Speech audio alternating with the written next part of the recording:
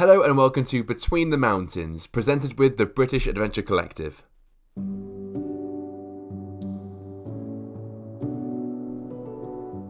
This episode's guest is Nikki Love. Now, Nikki Love is such a wonderful woman. She came on and we had such a brilliant chat talking about mindset, Ireland, Australia, running 63 marathons in 63 days, talking about inspiring kids and having the kids inspire us too.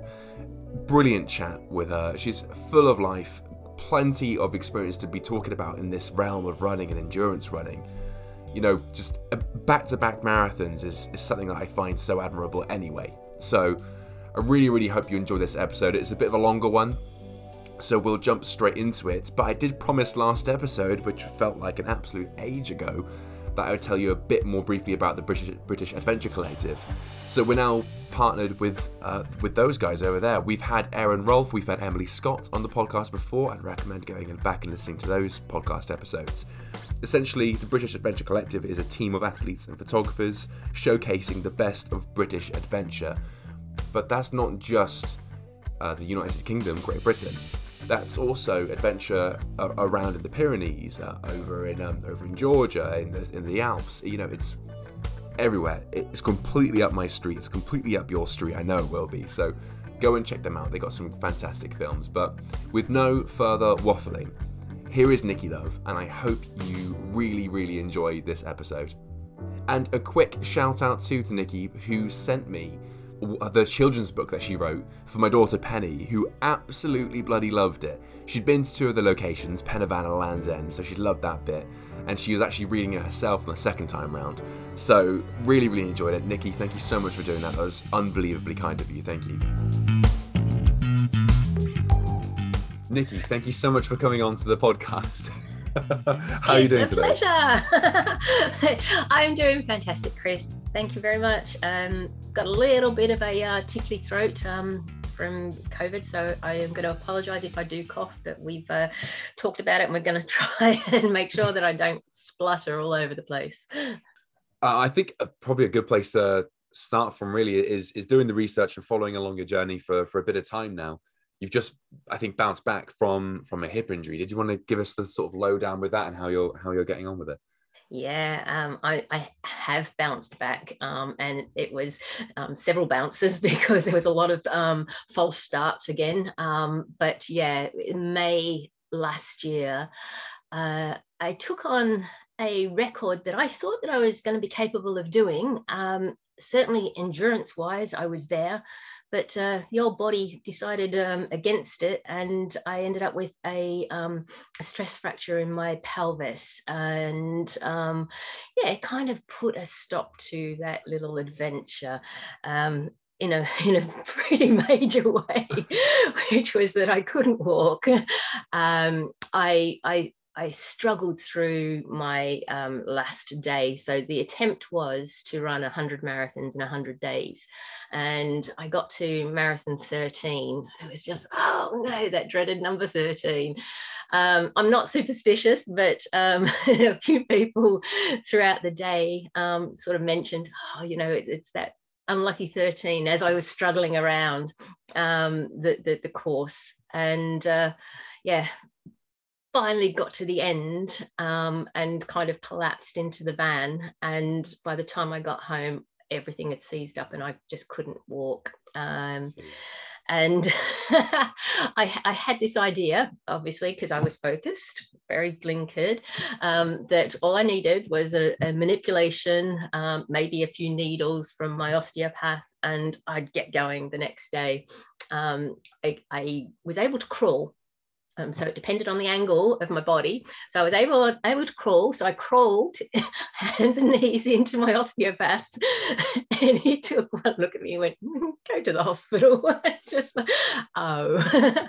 So yes, I have been bouncing back from that injury, and it opened a bit of a can of worms really, to find out exactly what went on, why this injury. It was a fairly rare type of injury.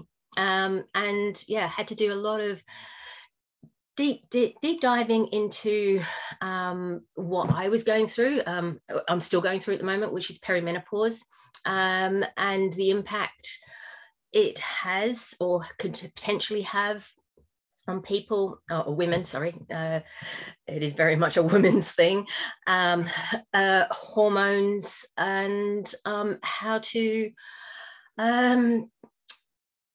be ambitious and be brave and do these big things, but also take notice and take care of what's going on internally that you don't see, but will eventually sort of pop up and go, hey, I'm going to kick you right up the backside and and stop you for a little while. So it's been a very, very long time.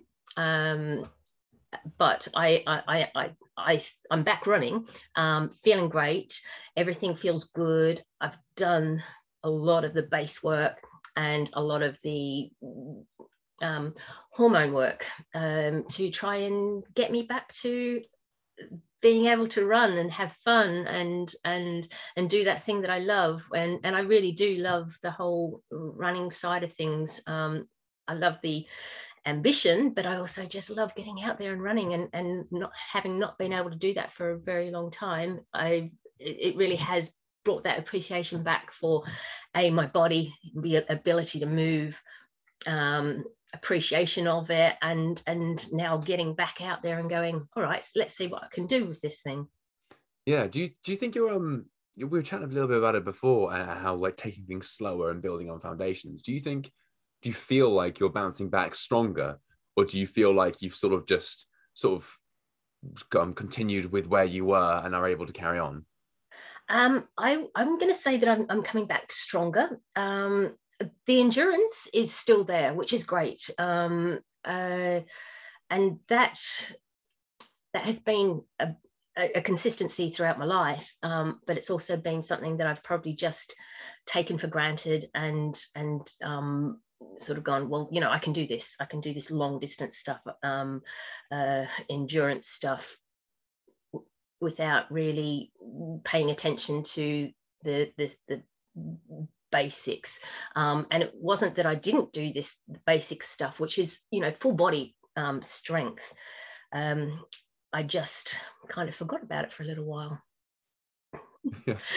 Well, I mean, you're obviously in a good place there, because I think and not to stay on the point too long, but I remember you talking about this injury in another podcast, and if I'm not mistaken, you were saying that by day 10 or so, you felt better than your previous records. That you felt like you were in a much better way, but then it just suddenly hit you day 13. I think you're saying day 12, you sensed something a little bit off. Is that right?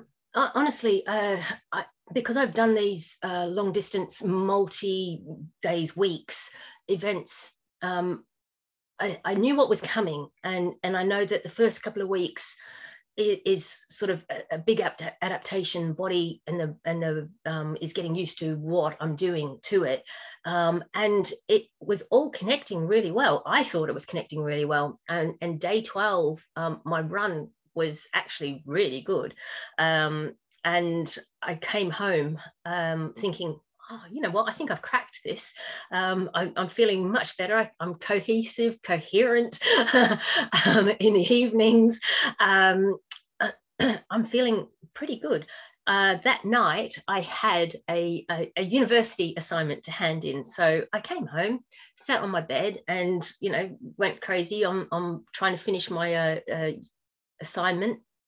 And as I was sitting there, I was thinking, oh, something doesn't feel quite right. It's okay. I'm probably sitting a little bit awkward, and probably spent way too much time sitting in an awkward position. Not that was the cause. That wasn't the cause. Wanting to expand my brain, that was probably a cause. It's never a good thing to learn and want to learn, because you end up doing stupid, crazy things. So I will explain that little bit later, how I got into this whole long distance, multi-day running, by being inquisitive and wanting to learn how to do it. But yeah, so I went to bed with a bit of an ache that hadn't appeared up until that point. And then day 13, it was just, oh gosh, it really doesn't feel good, but was able to run it wasn't pretty. I think I had about, I'm going to say about 20 people come and run with me on day 13, and I was apologizing the whole day, going, I don't know what's wrong with me. My body's not working properly, and I can't get it. I can't feel where the pain is, and I'm just like, pull my leg, hang down from stuff, trying to get the pain. I was just sort of thinking, I just need to let something loose, or it has to click or something like that. And yeah, I apologized to everybody who came and ran with me, because I wasn't running very well. I was running slow. And yeah, it just kind of fell apart on day 13. Yeah, damn. Well, I mean, to get to that point, like you mentioned, there's a beautiful segue there. Like you mentioned how you got into it. So going back even further, what does your sort of adventure upbringing look like? Was there anything at all like chucked into your childhood that would suggest you'd go start running hundreds of marathons? I am trying to think what it is, and the only thing I can think of is that the first time I went running, I absolutely fell in love with the whole idea that it was an adventure, because we were chucked out of school to do cross country, and we were sent across fields. I lived in Australia, and around the school it was just barren fields, and it was just that whole thing of, we had to climb fences, we ran through dirt and mud, and it really was this adventure to do long distance. And long distance at that age was 3 kilometers. It was, really long distance. Yeah. But it was just that whole, I went to places that a place that I hadn't been before, and that feel of getting sweaty and dirty, and being in a place that I had never been before, and that stuck with me. And when I started increasing my distance for running, it was that, I wonder where I can run to. I wonder how far I can get. And it wasn't just running. I did it on my bike as well. So, I wanted to go off and see how far I could cycle. I never tell mum and dad where I was going, because, I wasn't allowed to go that far. I had a perimeter of where I was supposed to go. And I was just like, I'll just go off and cycle and come back and not tell them. And then the running part it's just for me, it's a perfect way to explore. And at age 21, I went backpacking around the world, took my trainers. I ran in every place that I visited, every country that I visited. It was just the way to see a place. So there was that connection always. The long distance stuff, that came much later. And I think it was, this is the thing, reading books. And I was reading books. I love reading books. I grew up reading books about explorers, finding out about Australia, and that fascinated me. And as I got older, I read about people doing these adventures, and it could have been sailing, running, walking, all types, cycling. I was fascinated by the adventure that they went on, how they had to find out about themselves to be able to do this. And I just sort of thought, well, I wonder what I'm capable of doing. I took it on board and went, I wonder if I can do that. And there was two things about that. It was the physical side of it. And then I had this sort of like, it was quite hidden for a long time, wondering whether, if I do something like that and I write about it, will I be able to encourage and inspire somebody else like me who reads my story and says, I wonder what I'm capable of doing, and they set off and they go and do something as well. So there was the two things that I wanted to achieve by going off and doing these running things. And they were hard, and I wasn't very good at them. It's taken a really long time to learn how to get better at it. But that's one of the things I think that I don't think I'm a really good runner. I can run, obviously, but it's that ability to learn and want to see what I'm capable of achieving. And that's the thing I'm actually really quite good at, and will just throw myself into the deep end on a base of training. So I haven't just sort of like gone, you know what, I'll just go off and do this now. Yeah. There has been a solid continuation of fitness, because that's the thing that I love. So yeah, it's all been stacked up, and it's come out sort of like, this is where I am now. I mean, one of the stories you read was Dean Karnazes, wasn't it? A 50-50-50, wasn't it? Yeah. Or is it just 50-50? Oh God, I can't remember how many times he says it. Yeah. Yeah, that's the one. Yeah, 50 marathons, 50 states. No, yeah, 50 marathons, 50 states, 50 days, wasn't it? I read his first book, Ultra Marathon Man. And so yeah, I can completely get why you're inspired after reading books like that, because like I was doing middle distance running at the time, doing those horrible 3K races we just mentioned. And yeah, he was just inspiring me to get out and start running. And so I don't blame you for doing that at all. Yeah. When you started getting into these things and you thought of your first achievement, that was UK based, if I remember, wasn't it? Yeah. By that point. It was. I had dabbled a little bit in Australia before I came to England, but my first proper, what you'd call running long distance was here in the UK, and it was after reading Dean's book, and I thought, well, I wonder what I can do, and I sort of came up with this idea that I would run 30 marathons in 30 days, a month. A month sounded good to me, having never done that before. I got talked out of it.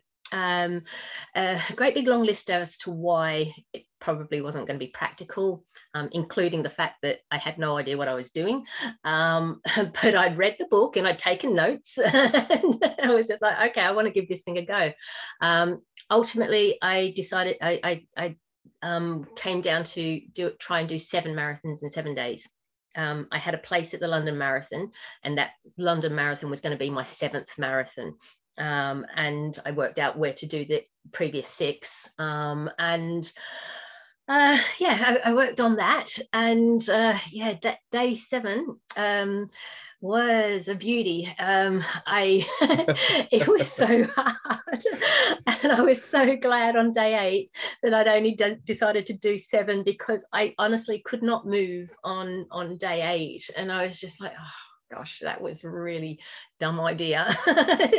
But what the whole process was amazing, painful, and it sort of set something off inside of me, which was like, okay, I didn't do it well. There was a lot of things that I learnt. Maybe I can sort of build on this. What I got from the people around me was, you were not very good at this. You hurt yourself at the end. Perhaps now is the time to, squish that idea. No, give up, stop. That's it. You're done.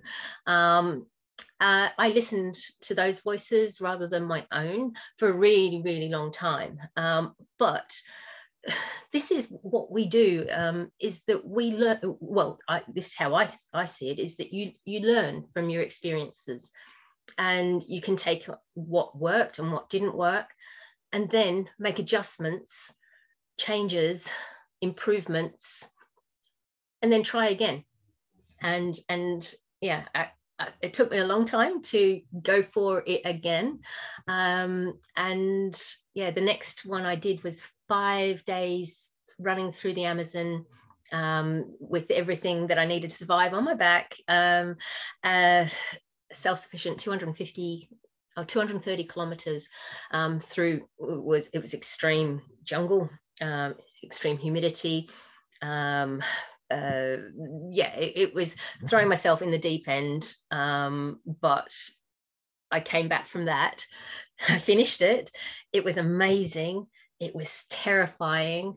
I came home battered and bruised, and I got that same comment. It's like, Nick, you really are very good at this thing. Look at the state of you.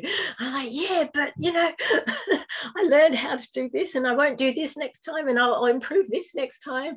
And I honestly, at that point, I was flying back on the airplane. I was just like, I am not going to stop this time. I'm not going to let anybody tell me otherwise. This is what I want to do. I am going to work out how to get better at it, because I enjoyed it so much. And that was kind of like the start of this process of, okay, let's go big. Yeah, absolutely. One of the things I really want to dive into there is having other people place their limitations on you. I mean, different from people being perhaps negative, but having some useful information to take from it. How do you now that you've realized it feels good, it doesn't have to make sense, I'm going to keep doing it, how do you now process when people try and put their limitations on you? What's the sort of the thought process that makes you stay positive and keep on track? So it did take a lot of learning on this, which is to take comments on board, but then it was to work out, and I think it started before taking people's comments on board, is I now can do that. What I was very clear on was what it was that I wanted to achieve, why I wanted to do it, what success was going to look like for me. So I put all of this stuff in place first. So it was a lot of mindset stuff. I get asked this question a lot: how did you do these distances? And yes, you have to physically train, but the mindset stuff has to be done. You have to know what it is that you're trying to do, why you're trying to do it, and what success looks like for you, because what I describe as my success will not be what somebody else describes as success. And I had to be clear on that, and I worked on that. I worked really hard on it, and I did also have a friend who was a psychologist, and we worked out a plan to take on board and take the bits that I wanted to hear. And I'll come back and clarify that in a minute. Take the bits that I wanted to hear, make sure that it worked for me rather than against me, and then sort of continue to build. So it's turning down the comments, but being able to process it, that it works for me. So I always start from a place of like, what's possibly going to kill me. So it's starting right up there. And I will take people's advice on board for that. But then from that point on, it's what might hurt me, what might happen, but what if I don't do it? And the what if I don't do it usually outweighs the potential of I don't know, something bad happening. But it's always trying to make sure that I'm trying to protect myself as much as I can, but know that things may or may not happen. But that whole thing of, trying not to die on it, on an adventure, start there, work your way down. And know that most people are going to tell me these things from a place of love because they're concerned about me, and just say that that's okay. My parents are one of the best and worst. Tell me, they don't want to see me doing this stuff, but are so proud of when I do it. so they flip from, oh, please don't do this, to, oh my God, you're well done. And I know that's coming from a place of love, and I won't listen to them when they say don't do this, because I know that they just don't understand. So yeah, well, I guess their job most of their lives has been trying to keep you alive and well. So yeah. So it is interesting though, because I've got a son as well. He's 20. He's coming up to 21, and I guess what I've tried to do is show by example to take precautions, do a health and safety checklist, but also go and give it your best shot, and don't let like mummy tell you you can't do it. So I've tried to, because I know I fall into the same trap as like, oh gosh, are you sure you want to do that? And I then have to hold my tongue and no, that's not what I wanted to hear, so I'm not going to put that on him either. So it's yeah, like you said, it is that protective thing, and I think most people will come at it, give their advice from a protective, loving place. Yeah. Well, I shared this this quote in the last week's episode, as far as the listeners go. It was basically the topic of you're showing your child how to live, not telling them how to live. And then you pair that with Jenny Tuff gave some has some advice as well. She has this rule where whenever someone comes at her with an idea, with some questions, she has a rule now where she will never, even if she thinks it's like bloody ridiculous, she'll never poo-poo it. She'll always go, okay, what's your plan? How are you going to go about doing this? And she'll try and ask some constructive questions rather than shoot it down because it sounds ridiculous. yeah. I think if you think it through, and an idea's popped into your head, and you think it through, and you believe that it's possible, then you try and make it happen. So you will sort of do the, like I said, the health and safety stuff, but try and make sure, or try and make it happen. Find ways to encourage rather than, like you said, poo-poo it. So you've gone backpacking across the country, running in every single one.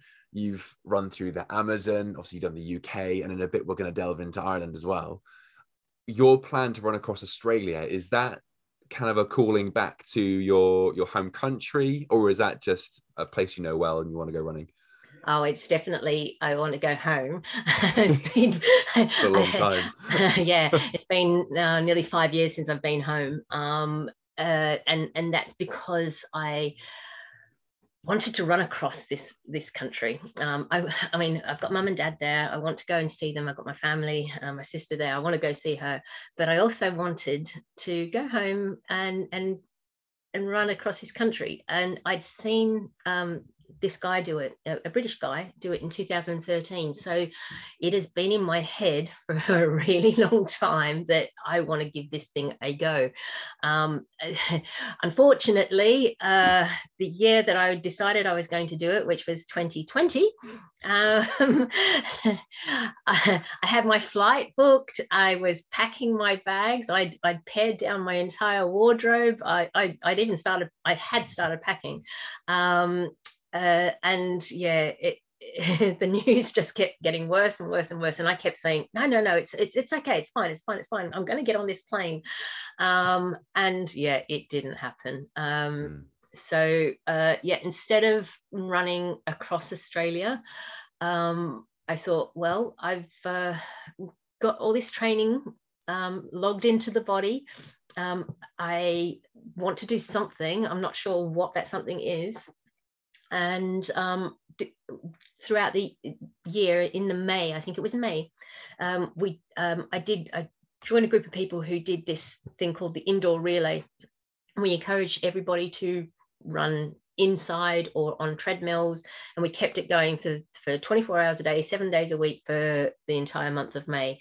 And we had team leaders. I was one of the team leaders, and I ran and interviewed people as the 24 hours. So we filmed the whole lot. Everything was live, and it sort of like got to the end of that and thought, you know what, maybe I could do the run across Australia on a treadmill. Okay, yeah, that sounds like a great idea. Two things. I didn't run on a treadmill because I didn't have a treadmill. And well, that was one thing. So we sort of crossed that bridge. I got given a treadmill, and it arrived on the Thursday night. I set everything up outside on the Friday to start running on the Saturday. And started running on the treadmill, trying to emulate this idea of running across Australia. And yeah, that was probably one of the dumbest thing I've done. But there was a purpose behind it, which was we were going to raise money for the charity. So that adventure was to raise money for charity. And I thought, you know what, rather than do nothing for the year, let's do this. Then in Australia, there is 1,000 miles, it's just over 1,000 miles of one road. It is one road across the Nullarbor. And I thought, well, running on a treadmill is going to be very good training for being on one single road for that length of time. So, the monotony training, I thought, perfect. What I didn't quite get was it's different running on a treadmill from running outside. So my body wasn't used to that. It took a bit of time to adapt. Lots of swollen legs in the first couple of weeks. But I got used to it. And but the other thing was that it is so repetitive, and your foot doesn't have any change in the way it does. So it's bang, bang, bang, bang, bang. Ended up with a repetitive strain injury, and tore 2 tendons in my toes, in my feet. So I got to day 40,000 miles. So it was a good thing. I did rather well.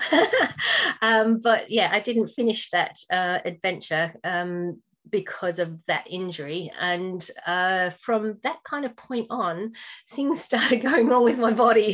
so that was where the perimenopause sort of like reared its ugly head and said, hey, you've got stuff going on in here that you're not taking care of. And yeah, that was sort of like the start of a series of injuries that were caused a little bit by perimenopause, a little bit by stupidity. Great bravery. Yeah, there's a very, very fine line. And a little bit of being a little bit too blinkered, in that I wanted to get back to running as quickly as possible without perhaps doing the whole full recovery thing, which has kind of led me to this point, which is I'm going to do the base work this time round, and learn from my mistakes, which is always a good way to look at things that didn't go right. So failures, I ran 1,000 miles in 40 days on the treadmill. It was a failure because I didn't finish the adventure. But I learned a lot. And I'm now learning to implement what I have done in the past. You'll never see me running 1,000 miles on a treadmill again. Yeah, that was a big lesson learned. Jesus, that is, you know what, actually, this episode's full of them. That kind of segues me into the next question, but only because of how I process that. So 1,000 miles on a treadmill, you're not changing your landscape. You're not changing your temperature. You're not getting that lovely breeze that cools you down. You're thinking, thank God, more of that, please. It is repetitive, like you said. And that the segue that happened in my brain was that must take quite a mindset. And reflecting over, from 1,000 miles on a treadmill to all of the marathons you've done with consecutive days, what is the mindset that keeps you going? Because it's never happy-go-lucky the whole time. No, it's not. So this is one of the things I think, again, that I'm good at, is being in my own head or my own space for a very long time, because you have to be able to do that. And when I tell people about that, they're like, how do you spend time in your head for that long? And that is one of the reasons why, and this is another little segue, that I say when I run, I do adventure runs, because I do want to go and have a look where I'm going, and that sort of drives me, and that really drives the adventures as well. Is where do I want to go? Where do I want to see? What do I want to look at where can I run, and that was one of the driving forces for running around Ireland, is that I hadn't been to this country, and the whole idea of, I wonder if I can run around it. And it was just, the running side of it was, am I capable of that sort of endurance feat? But oh my gosh, what an exciting adventure that's going to be, seeing an entire country from my feet. And so there's that mindset of, I'm going to experience beautiful places, but I'm also going to learn a lot about me as well. And I'm comfortable with that process of finding out who's in here, and then who do I get to meet, what do I get to see on my runs. So there is a quite a bit of mindset, because there is a lot of repetition, and there's sometimes a fair bit of pain, but there's also a lot of it's experience, it's wonderment, that's the reason why I want to run. Yeah, absolutely. Yeah, that's a double-edged motivation right there. You got introspective and outwards as well, which is pretty cool. Yeah. So yeah, you're right. Kind of a segue, having chatted about sort of what we'll talk about beforehand. Ireland, yeah, absolutely. It's a location that I've been fortunate enough to go down to the southwest, so Cork, Killarney National Park, Barrow Peninsula way, and I just fell in love with it. It's so gorgeous. So as far as like the landscapes go, how was that run for you? Because it's not a place we talk about much on this podcast. It was stunning, and I had no preconceptions of what I was going to see. I'd mapped it out, and I knew the towns names that I was going to, and the Killarney National Park was just and that's pretty much what I did the entire way around. It was like and just being able. And this is another thing for running, is, and especially running if in there's two types of running in the jungle. You didn't see anything other than the jungle, so you had no perception of where you were, but that was just an exciting, intense, crowded type of run. I ran through the desert in Namibia, and that was just big expanses of nothing, with sort of like a hill over here or a mountain over here, and that was depth perception of nothingness, but things over in the background that you were probably going to run to. And then Ireland was it was hills and mountains and beauty and coastline and towns, and it was just it was a combination of all of those things, I think. So there was beautiful countryside, towns and cities that I ran through. I visited primary schools, so I got to meet children and talk about it and say thank you for sort of like having such a beautiful country, and I'm loving this. So there was so much going on in that run that it kind of just flew by. It took me 32 days to run around it. It was, the loop that we made was 750 miles, and I just had an absolute ball. There was places that I'd read about as a kid, and I was going to visit them, and that was I was excited, and it really was just this fun, hard. It really was hard as well, but a fun way to sort of just see the world, and it's one that I hope I I convey that when I talk about running and what the potential is for running, and the adventure of it, and encourage kids, specifically girls, to want to go out there and explore the world. Yeah. That's actually something I wanted to dive in with you. Is that, you've done all these things, and you now do speaking, and I heard you saying how you enjoy going to primary schools and speaking to them. And the question I thought at the time was, you're obviously going there to help inspire kids and get them thinking about what they can do. But kids, as we know, are innocent, and they're not constrained by societal pressures and known limitations. Do you ever draw inspiration from them? Do they ever ask you questions or give you their ideas that you just get completely fired up from? Absolutely. If there's one thing that I have learnt, and hopefully I kind of share this, is that to take a look at everything from your kid's mind, a kid's perspective, is you say to a kid, I'm going to run to the moon. They'll go, yeah, okay, cool. And they totally get it, that this is a possibility.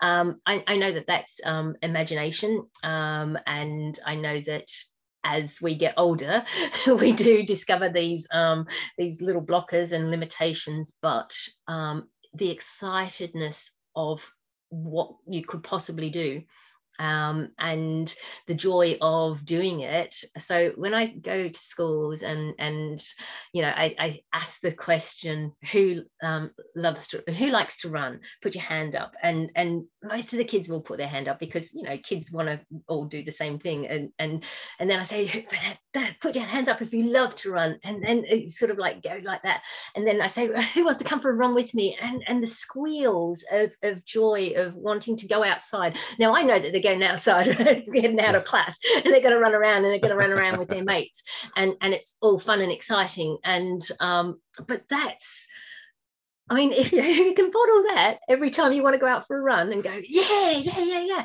okay, all right, wow, okay, this is hard. I know it's hard, but there is this excitement, and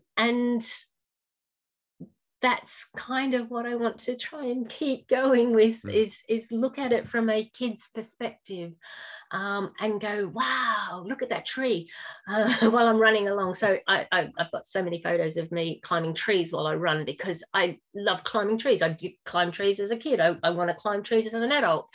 And if it's a climbable tree, then you'll see me up it, because it's too good to not go up it. So go at it with this childlike joy, and don't lose that. Yeah, I feel like the promotion for this podcast, I could get a nice inspirational picture and put in quotes, if it's a climbable tree, you'll see me up it. That's my favorite quote of the year so far. I will send you one. I had this, it was a magnificent tree. I remember trees. And it was in Aviemore, on day 4 of my 63 marathons. And yeah, this tree was just, oh man, it was enormous and spectacular, and the root system, and I'm like, yeah, I've got to be up that. Oh, that's incredible. Listen, we're coming up on time, but there's always sort of 1.5 questions I ask at the end. And the first one is always interesting to see how people interpret it and what they come back with. But in all of your adventure running and everywhere you've been, what is one moment that you would love to relive? Maybe that tree in Aviemore. That tree in Aviemore was pretty spectacular. There are way too many to pinpoint one, and I know that that's a real cop out. But the experiences I've had are, they just build and build and build and help me build as a person, and give me purpose and direction. So And I'm not 100% sure. I don't really remember crossing the finish line on that very first run at school. I know that I did well because I made the cross country team, but I don't remember crossing the finish line. I remember starting and I remember running. The finish lines that I've had are all just totally amazing. Yeah. Well, I mean, all to of them? be fair, yeah, all of them.